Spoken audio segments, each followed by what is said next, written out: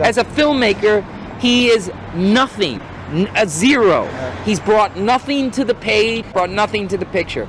He has no point of view. Yeah, but I think his point about him not having a point of view is very valid, and I think, if nothing else, is the thing I've really been taking from Gallo's rants recently, is that he is a compelling figure because he has a point of view, which is, as an artist, probably like one of the most, maybe if not the most valuable thing you can have, because it makes you interesting.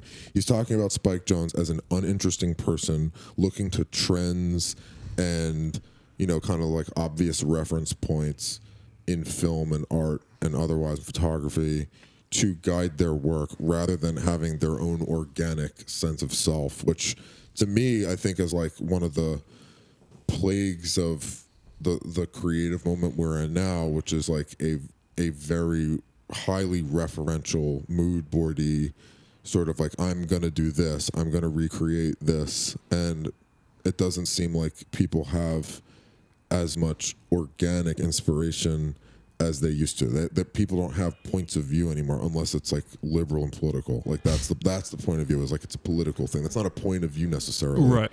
That's not a world view. That's not an emotional view. Right. And art is emotional. Yes. This is a patron-only podcast, my friend, so that's all you're going to get, unless you go to patreon.com/theionpack and become a patron and hear the whole thing and other cool shit. And this episode is honestly insane heat, so you should. All right, for sure. Patreon.